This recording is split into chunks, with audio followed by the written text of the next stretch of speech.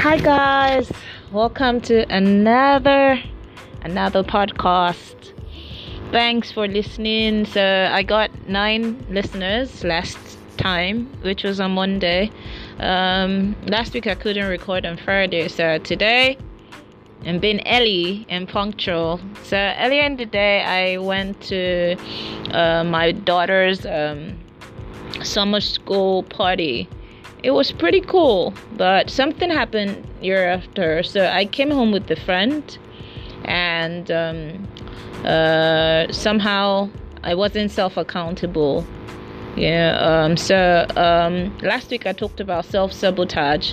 So today I'll also be talking about self-accountability.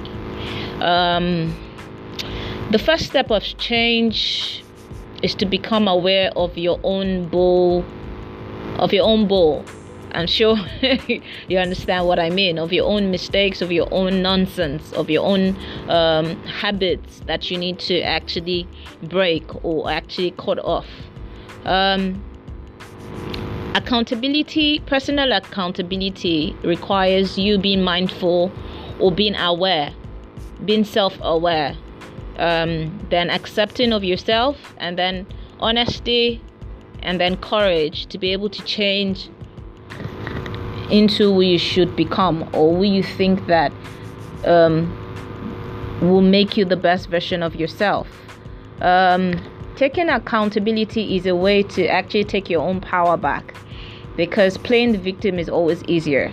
So I did something that I just went out, and somehow I didn't, I wasn't accountable to myself, and I wasn't accountable to others because I didn't tell anybody.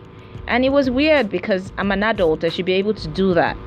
But somehow self-accountability tells you that you should be able to also be accountable to others, because you can love yourself.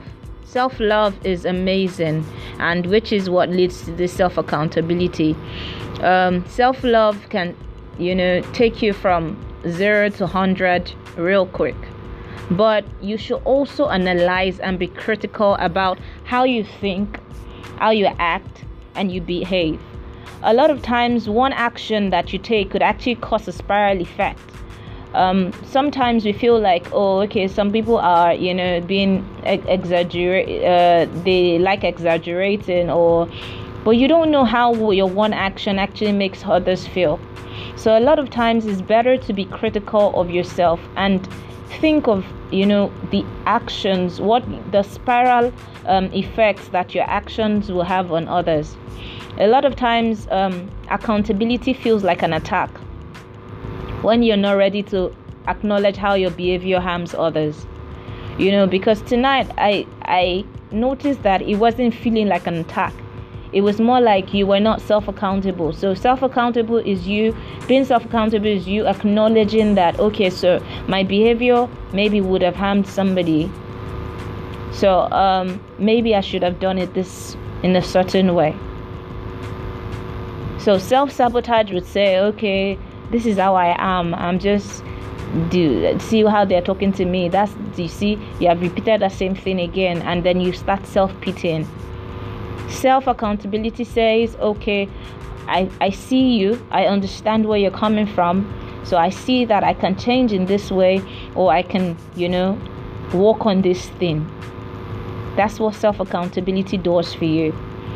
At the end of the day, we are only accountable to ourselves, and our success is a result of who we are and what we do. So let's now delve into the business world. Accountability always separates the wishers in life from the ones that actually take actions. If you care about yourself, if you're accountable about yourself, you would care enough about, your future to account for what you do daily, or the actions that you take when it comes to your life. So it is easy to actually let go of people's opinions when you understand that a lot of times, people only see you through a combination of what they are feeling right now, or their past conditioning, or some kind of triggers, some things that they've not healed from without realizing it. So they see themselves first, and then through that lens, they now see you. So at the end of the day, you are the only one that sees you. And where there's no accountability, there will also be no responsibility. Responsibility means responsibility. So you should be able to take responsibility for your own life, for your mistakes, for where you actually did it wrong. Admitting your mistakes, taking responsibilities, a lot of times it requires a lot of courage. A lot of times it requires a lot of courage and tremendous humility. It takes humility to be able to say, I was wrong here. I did it wrong. I wasn't accountable. I should have done it this way. Okay, I'm sorry. A lot of times we feel like, okay, we can't be accountable or we can't admit our mistakes because people always misconstrue it. People always misconstrue it as a weakness.